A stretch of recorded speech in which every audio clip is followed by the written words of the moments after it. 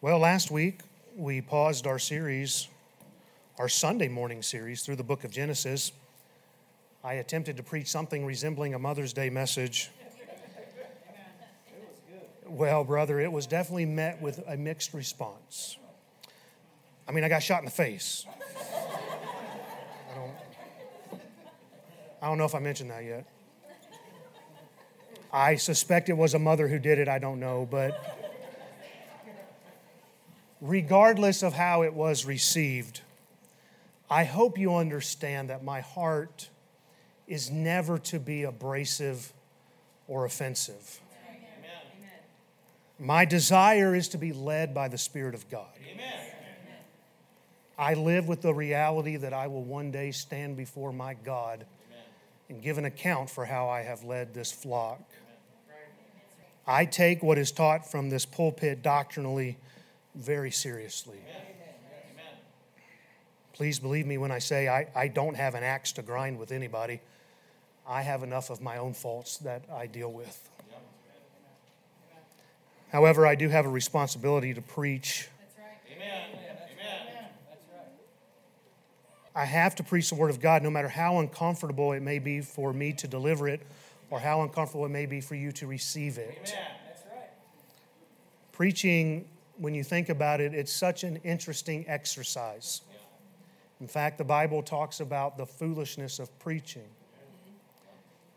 It says in that context how God will take someone who's not wise, not mighty, and not noble.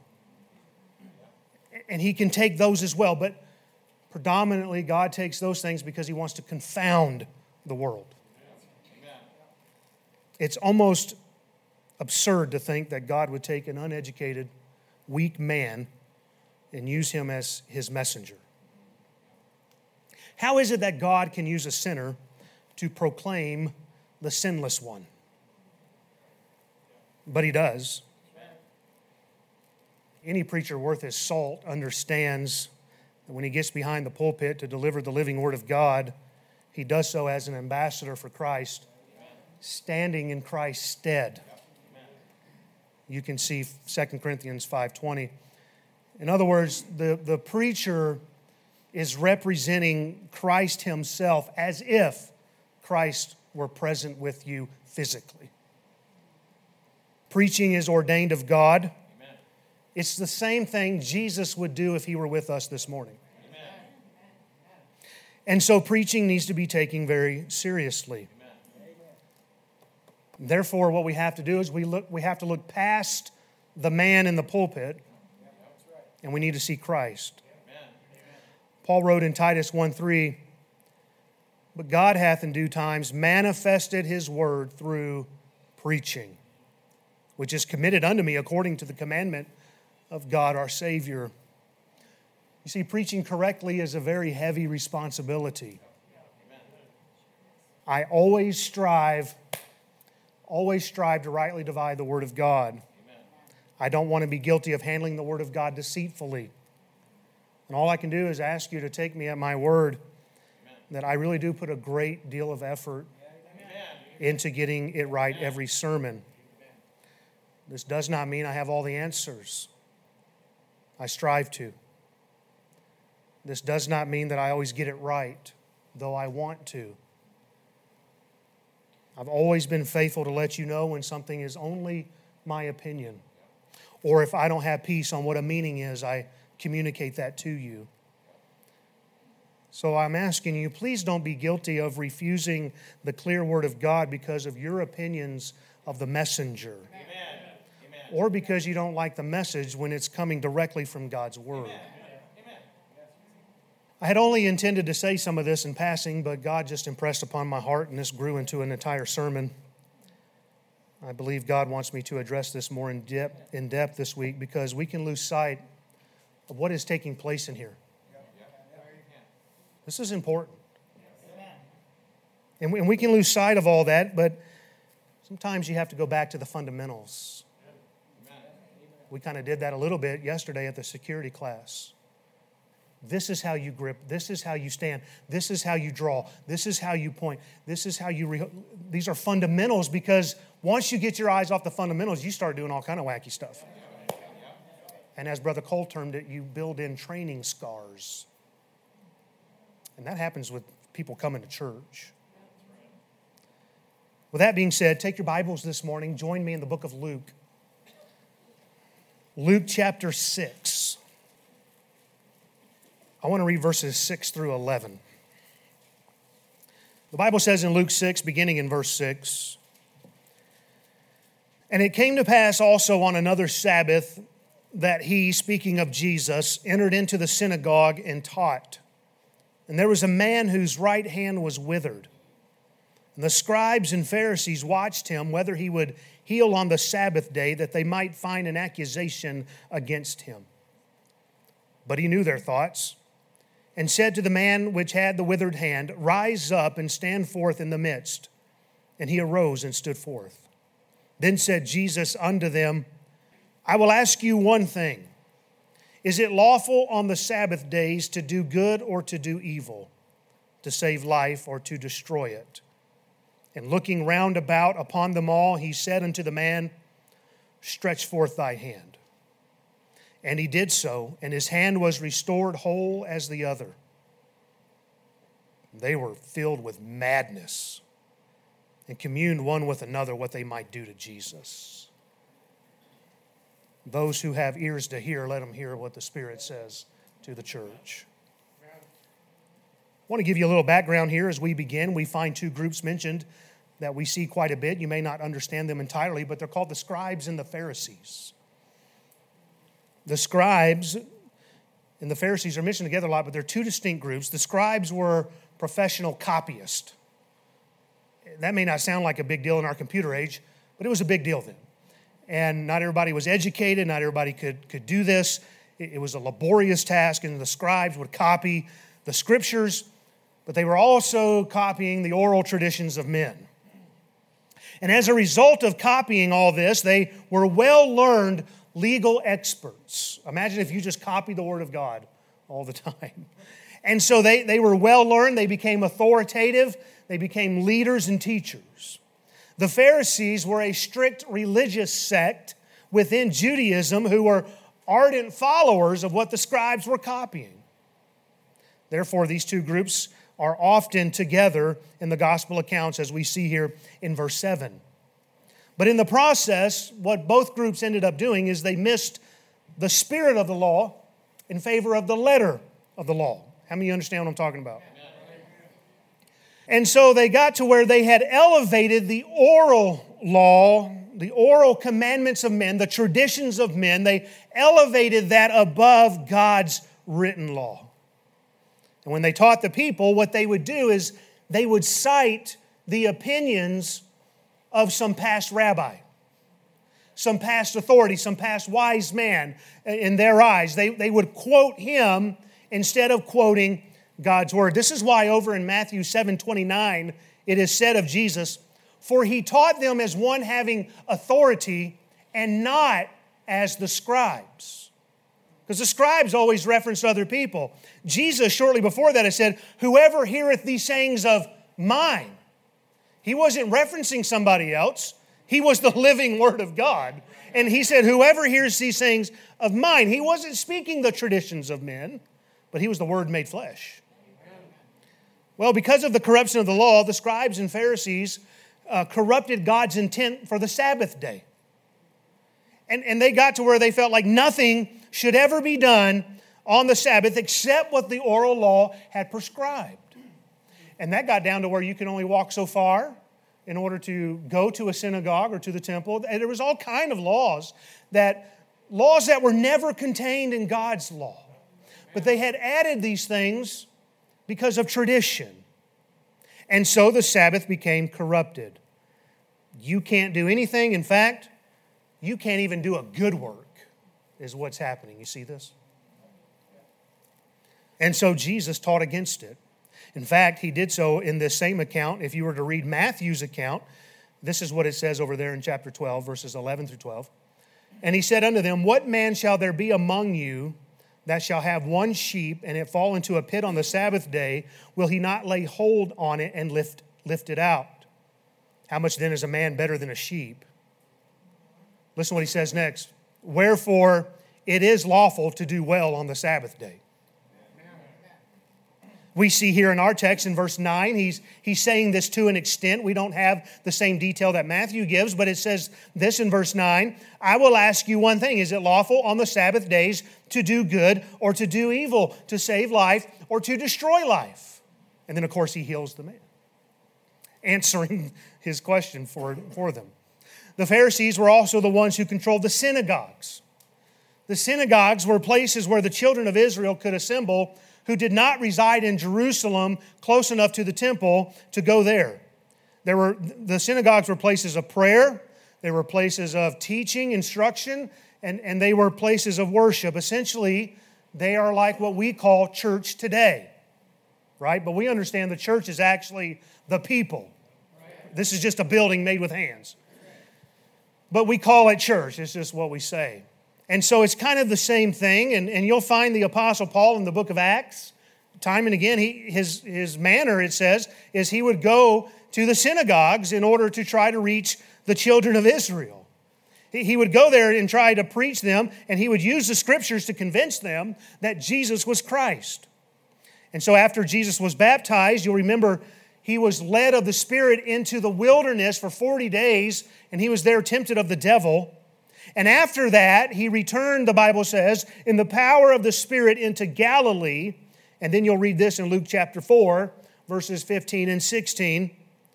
And he taught in their synagogues, being glorified of all. And he came to Nazareth where he had been brought up. And get a hold of this now. And as his custom was, he went into the synagogue on the Sabbath day and stood up for to read. Then when Jesus was on trial just before his crucifixion, he told the high priest in John 18:20, I spake openly to the world. I ever taught in the synagogue and in the temple, whither the Jews always resort, and in secret have I said nothing.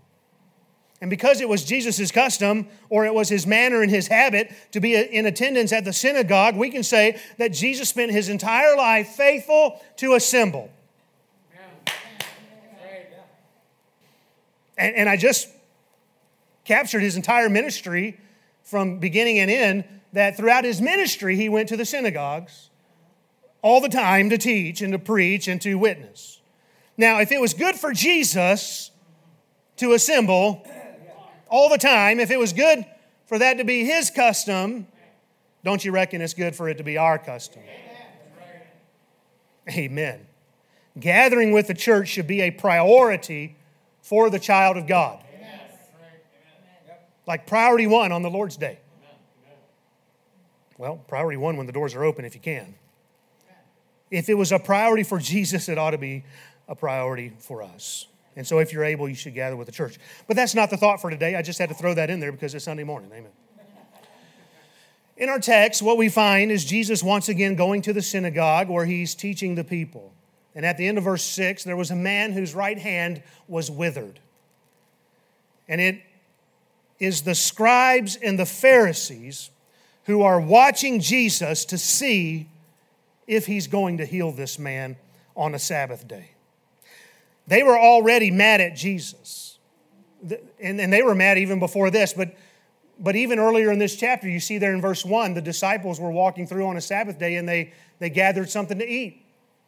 And the Pharisees come and say, well, why are your disciples doing that? Why aren't they obeying the Sabbath? They're already mad at Jesus, so they're watching him to see if he's going to heal on the Sabbath day. They want to catch this man openly in the act, and so they're trying to find accusation against him, it says in verse 7. Their desire is to find a fault with Jesus because they don't like him and they don't like his message. And they hoped that he'll do something that they can go, aha, that's why I don't like him. Does that sound familiar today? Well, Jesus doesn't back down.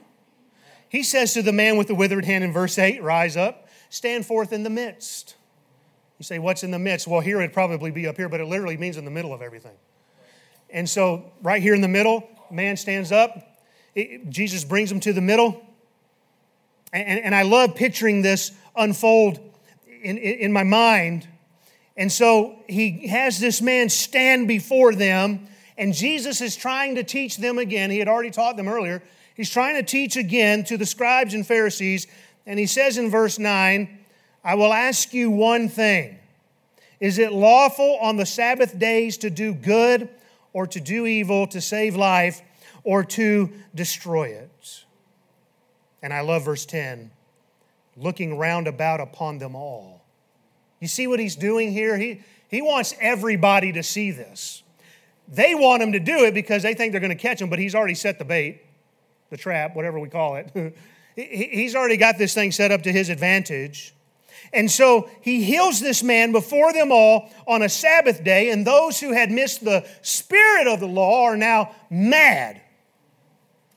You can't do a work on the Sabbath day. That's forbidden according to their tradition. Well, in verse 11, look at their response. They were filled with madness, communed with one another what they might do to Jesus. Now, what's happening here in our text? Where am I going with this? Jesus had just taught them, but the scribes and the Pharisees were unaffected by the message of Christ because they had a critical spirit. Everybody picking this up? We find their critical spirit time and time again throughout the Gospels. Here's just one account. After Jesus upbraided the scribes and Pharisees, remember all that? Woe unto you, scribes, Pharisees, hypocrites. Right? He would not be welcomed, and many of you would have left his teaching at that point. I'm only teasing. Everybody lighten up, amen. And so, don't prove my point, okay? And so after he does that in Luke 11, 53 and 54, and as he said these things unto them, the scribes and the Pharisees began to urge him vehemently and to provoke him to speak of many things. Why? Lying wait for him and seeking to catch something out of his mouth that they might accuse him. Critical spirit. Not listening to the message, not listening to God's word, but listening because I want to catch this man in something. I don't like him. I don't like the way he preaches. And I want to make sure everybody knows that this man is not right. Unfortunately, there are still those today who come to church with the objective of finding fault with the preacher and his teaching. I'm talking about people with a critical spirit. And once you allow that critical spirit to take root, you're going to miss the plain teaching of the Word of God. That's what's happening here in our text. Now, where does this critical spirit come from? I suppose we could list a lot of things and we could spend a lot of time right here, but it could just be it comes at some point because you stop praying for your church and your preacher. Perhaps something isn't right in your heart, in your relationship with God, and that's now manifesting itself in a critical spirit because you'd rather project that onto somebody else. But oftentimes, a critical spirit at church usually develops once someone perceives the preacher is targeting me. Have you been there? Instead of being affected and changed by the Word of God, they get upset. Do you remember the account when Jesus was preaching the gospel at the temple and the chief priests and the scribes and the elders, they come to Jesus and they say, tell us by what authority you do these things. Remember that? Let me give you the exact quote. Tell us by what authority doest thou these things, or who is he that gave thee this authority? Well, Jesus answers their question with a question. I love this account. I'm sorry, I'm getting ahead of myself. I'm already laughing because I know what he's going to say. He says, the baptism of John, was it from heaven or of men? Well, they begin to reason among themselves, how can we best answer this? And they end up saying this in Luke 20, verses 5 and 6. If we shall say from heaven, he will say, why then believed ye him not? And if we say of men, all the people will stone us, for they be persuaded that John was a prophet. So they reconvene back with Jesus and they say, we cannot tell whence it was. And so Jesus replies, neither tell I you by what authority I do these things. But what's interesting in that account is after Jesus does that, he then gives a parable immediately following that. And in that parable, he talks about a man who has planted a vineyard. And he let the vineyard out to husbandmen, people who take care of it. And the man goes into a far country. And when it came harvest time, he sent one of his servants, the man did, to the husbandmen, but they beat him and sent him away empty. Everybody remember this? Well, the Lord of the vineyard, he sends two more people, two more servants. And they treat them the same way they treated the first, and they go away empty. So the man said, I'll send my beloved son. It may be they will reverence him when they see him, but when the husbandmen saw him, they reasoned among themselves, saying, this is the heir. Come, let us kill him, that the inheritance may be ours. So they cast him out of the vineyard and killed him. And that's when Jesus went on to say, the stone which the builders rejected, the same has become the head of the corner. Whosoever shall fall upon that stone shall be broken, but on whomsoever it shall fall, it will grind him to powder. Now, listen to what's written next over there. Luke 20, verses 19 and 20, it says, and the chief priests and the scribes the same hour sought to lay hands on him, and they feared the people, for they perceived that he had spoken this parable against them. And they watched him and sent forth spies which should feign themselves just men, that they might take hold of his words, that so they might deliver him unto the power and authority of the governor. They understood Jesus was preaching at them. Jesus' target was them. In fact, in Mark's account it says, for they knew that he had spoken that parable against them. That's exactly how Jesus intended them to take it. And as a result of being targeted, their critical spirit caused them to scheme a way to take hold of Jesus' words that they might give them over to Pilate, because they had lost their right of capital punishment and they had to take them before a Roman governor to get that achieved. And people get upset and they get critical because they believe the preacher is targeting them. I know what it's like to get targeted now. It hurts. But in all seriousness, I want to ask you, who am I supposed to target? The people in the church down the road? Good, amen. Now, there are churches that do that. That's their whole platform. I hate the church down the road, and this is why. And their people never get fed. They never hear the word of God. Because the preacher's too busy running down everybody else. He ought to be running you down. I'm just kidding. It's always been the purpose of preaching to hit those present, first and foremost. I'm called to Liberty Baptist Tabernacle. This is the flock that God has said, I need you to feed this flock. I get preachers sometimes call me, they're crossways with me. It's not important why. It's usually because I'm really a nice guy and they don't like it. That's true, quit laughing. And so they get crossways with me, and it's like, now that's the message. And I'm not going to get up here and say what's wrong with them.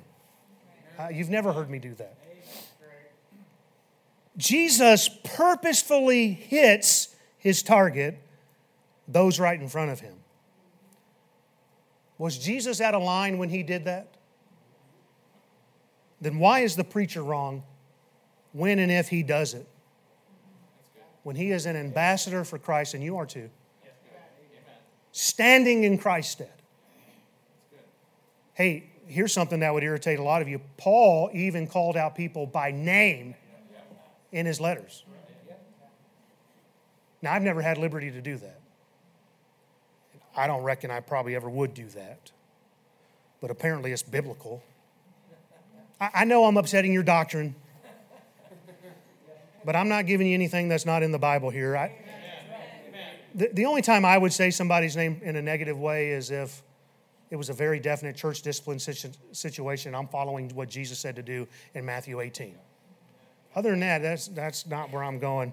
But if you believe that I'm targeting you, then it's the Holy Spirit who's convicting you of something. Otherwise, if it didn't apply to you, why are you getting upset?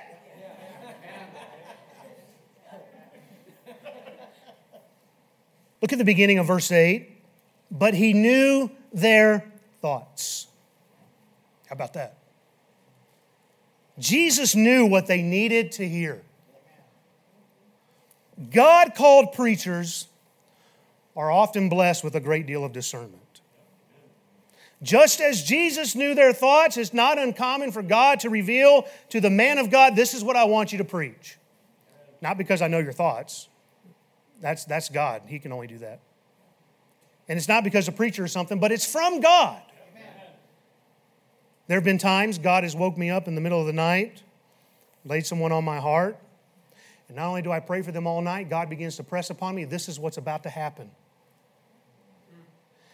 And I make contact and I say, I just want to let you know the Lord lays you on my heart. I've been praying for you all night. But this is what God said. Do I need to be concerned? Now, when something like that happens, do I say something or do I stay quiet? Is the Holy Spirit leading me to preach about it, or is He just telling me to be quiet? And if you've been around here for any length of time, you know that I rarely break away from our series. We're going through Genesis on Sunday morning, Acts on Sunday night, Daniel on Wednesday night. And I typically don't do this sort of thing because it almost always comes up eventually in the text. Because that's how one of the ways the Holy Spirit works. But then there are times when God says, no, I need you to go ahead and do this, and this is one of those times. Do I obey God and preach what He tells me to, or do I let fear control me? Believe me when I tell you, preaching is not always easy. I know I make it look fun. There are times when I know I'm going to face criticism. I know that. And I don't like it. Right? It's not my intent to say, how can I upset Brother Long today? I said Brother Long, not Sister Long, because she would have pulled out the airsoft and shot me in the face. Women are ruthless. All right.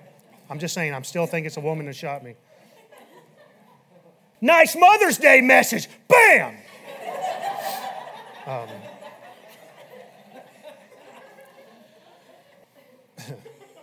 I'm not a fan of criticism. I'm not a fan of drama. I don't watch dramas. I don't read drama. I don't promote drama. I'm anti-drama.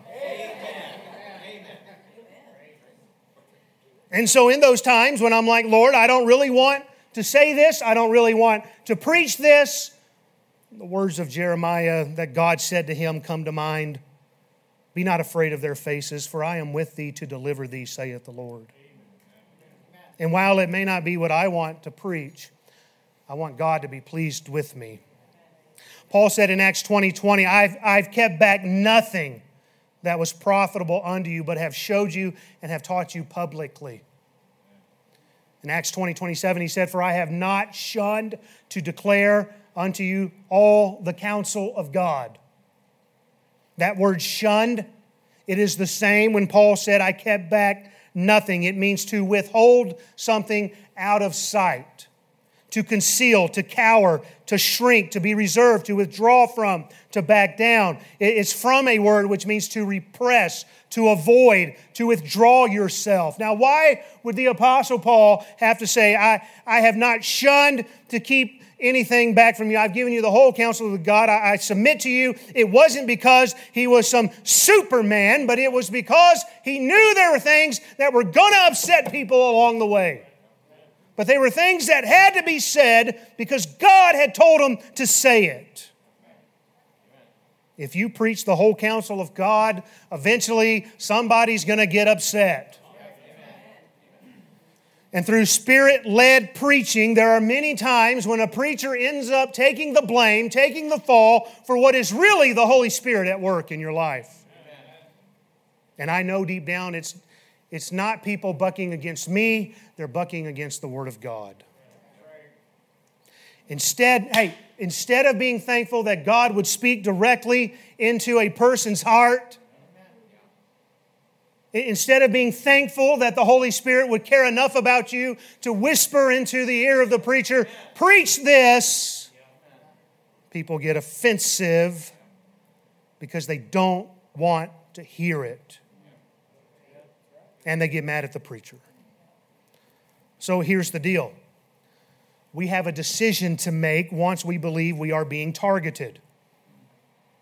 We can either get a critical spirit and get upset at the messenger, or we can be thankful that God loves us enough to give us a preacher that will give us what we need to hear, regardless of your opinion of the man. These in our text were the ones who got critical when Jesus targeted them. But then we have the example with David and Nathan the prophet sometime after David had his affair with Bathsheba. 2 Samuel 12, verses 1 through 4, and the Lord sent Nathan unto David. And he came unto him and said unto him, there were two men in one city, the one rich and the other poor. The rich man had exceeding many flocks and herds, but the poor man had nothing, save one little ewe lamb, which he had bought and nourished up, and it grew up together with him and with his children. It did eat of his own meat and drink of his own cup, and lay in his bosom, and was unto him as a daughter. And there came a traveler unto the rich man, and he spared to take of his flock and of his own herd. The rich man didn't want to take anything from his own herd, to dress for the wayfaring man that was come unto him. But the rich man, it says, but took the poor man's lamb and dressed it with a man that was come to him. You remember all that? David didn't know it yet, but Nathan had just targeted David. He was laying out to him what took place between David, Bathsheba, Uriah. He's laying all this out there because remember, David not only had the affair, she got pregnant, and in an attempt to cover up the pregnancy, he had her husband killed in the heat of battle. So everyone would think it was his kid. Now, do you think Nathan the prophet wanted to deliver that message to the king? Hey, here's something for you. How did Nathan even know that to begin with? It was still something that hadn't been exposed. It's because God revealed it to him. Have you ever done this? I've asked preachers, are you bugging my house? Preachers who get up and actually say the very words that my wife and I had just said the night before on the porch. Same phrases, same quips, same... I've had some of you come up to me, are you bugging my house? Trust me, I'm not. What's going on? God is at work. Amen. 2 Samuel 12, verses 5 through 6, as Nathan delivered this, David's anger was greatly kindled against the man, speaking about this rich man. And he said to Nathan, as the Lord liveth, the man that has done this thing shall surely die. And he shall restore the lamb fourfold because he did this thing and because he had no pity. And what did Nathan, the man of God, do? Well, he kept back nothing. But he said, thou art the man. This is a preacher speaking to the king over Israel, who had the power to kill Nathan if he wanted to. He said, thus saith the Lord. And I don't have time to read it, but he goes on to talk about how he had done wrong. David did. Now, David could have gotten a critical spirit. He could have had Nathan killed. But instead, David chose to be thankful for a man of God who would shoot it straight. Amen. 2 Samuel 12:13, and David said unto Nathan, I have sinned against the Lord. And as a result of David not becoming critical, but yielding himself to God, the sweet psalmist of Israel penned Psalm 51. Amen. What a great psalm. I'm out of time. I realize that. I'm probably well over here, but I wanted to get further into this text, and I guess we just won't get there. But understand my heart when I tell you this ain't my first rodeo. Next month I will have been preaching for 24 years. I know what a critical spirit does. I know what it can do to a church. I know what it looks like. I know how it can impact us. So I want to close by reminding you how you can help as a member of our church. In our church handbook, when you join, you get a welcome letter in there from me. It says this in part, quote, "Please don't hesitate to bring any concerns to my attention so they can be addressed in a timely manner and don't grow into major issues. We cannot be effective if we do not communicate and allow division." Amen. So where's your heart at today? Don't allow any issue you may have with me or with our church to drive a wedge so deep that it takes you away from the place God has led you to. Amen. Because if you do, then you're really removing yourself from the place God sent you to so that you could hear the message that God wants you to hear. Amen. At least come to me and talk about it. Have you stopped hearing from God at church because you're so critical?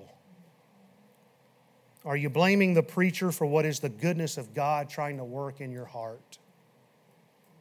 Hebrews 13:17, "Obey them that have the rule over you, and submit yourselves, for they watch for your souls as they must give account, that they may do it with joy and not with grief, for that is unprofitable for you.